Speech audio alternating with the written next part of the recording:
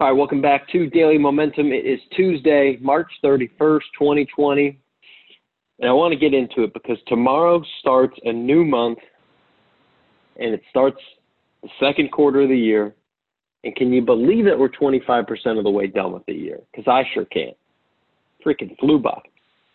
But a lot of people today are going to just do their normal things, right? They're going to work, they're going to maybe exercise, they'll eat dinner, they'll watch TV, they'll go to bed. Right? They'll wake up tomorrow, April 1st, without a plan and for the next month, or without a plan for the next quarter, or without a plan for the rest of the year. And they'll kind of sleepwalk through their day, right? But the top people approach changing times like this a little bit differently, right? They'll probably spend time either over the weekend or today or tomorrow, the next couple of days, reviewing what happened the past month, reviewing what happened in the past quarter, and planning for the next month. Planning for the next quarter, right? Brendon Burchard talks about this a lot, that he spends time at the end of every month lining out how he fared towards his goals and then planning for the next quarter, the next month. What are the goals? What are the things that are going to push him out of his comfort zone in each of the buckets, right? So I try to do the same thing for myself in the main life buckets, right? So in the financial bucket, the professional bucket, the creative bucket, the relationship bucket, the health bucket, learning bucket, try to pick one thing each month that you're going to work on, right? And that doesn't mean everything else goes to shit, right? If you want to eat cleaner, that doesn't mean you're going to stop working out, or you're not going to get your sleep, or you're not going to do this or that. It's one thing, one large goal that you can then work into a sub goal to help get there, right? And then each week you're going to set an even smaller goal that helps lead to that larger goal. So it might look like, your goal for the quarter is that you're going to have your whole sales team sell a certain amount of money or get to a certain percentage of goal. In April, you're going to get all the training planned out for that quarter. And then week one, you're just going to set up those intro discussions and talk through a game plan. You're going to set that small thing that leads up to the large thing. Maybe 3 months from now, you want to run a 10K. All right, great. That's your goal for the quarter. For April, maybe the goal is that you want to get into a consistent routine. You're going to run, say, 3 days a week, or you're going to get up to a 5K. And then, your goal for the week is, hey, I'm going to run for 30 minutes a day, or I'm going to run a mile for 3 days, or maybe it's that I'm going to work on my diet. It's just one thing or two things that's going to get you for the week, then the month that's going to get you to the overall goal for the quarter. And it's as simple as that. It takes 15 minutes to write some of these things down, think about them.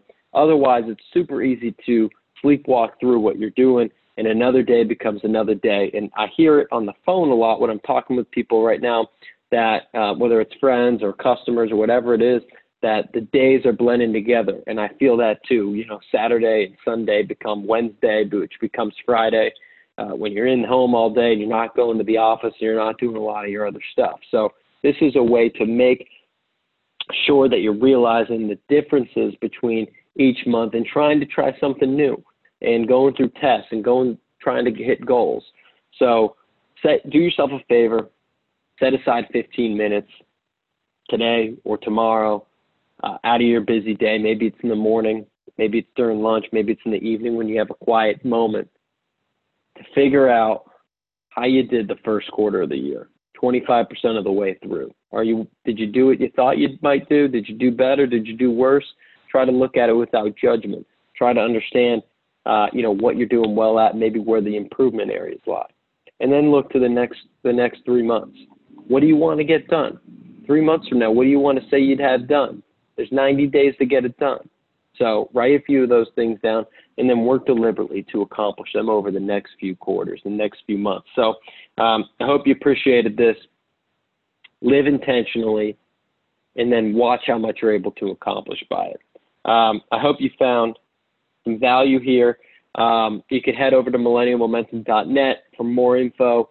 I'm Tommy Tahoe on Instagram and Twitter, and we're doing a project, every positive comment, every positive review on iTunes. I'm going to donate $1 to those that are in need right now during COVID-19.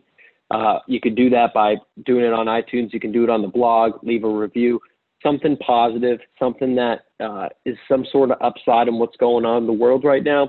I'll share it out. I'll throw $1 down. I'm doing it up to $1,000. So spread some good vibes that way. Set aside 15 minutes. Get intentional with your day and with your month. Until then, I'll see you in April. Peace.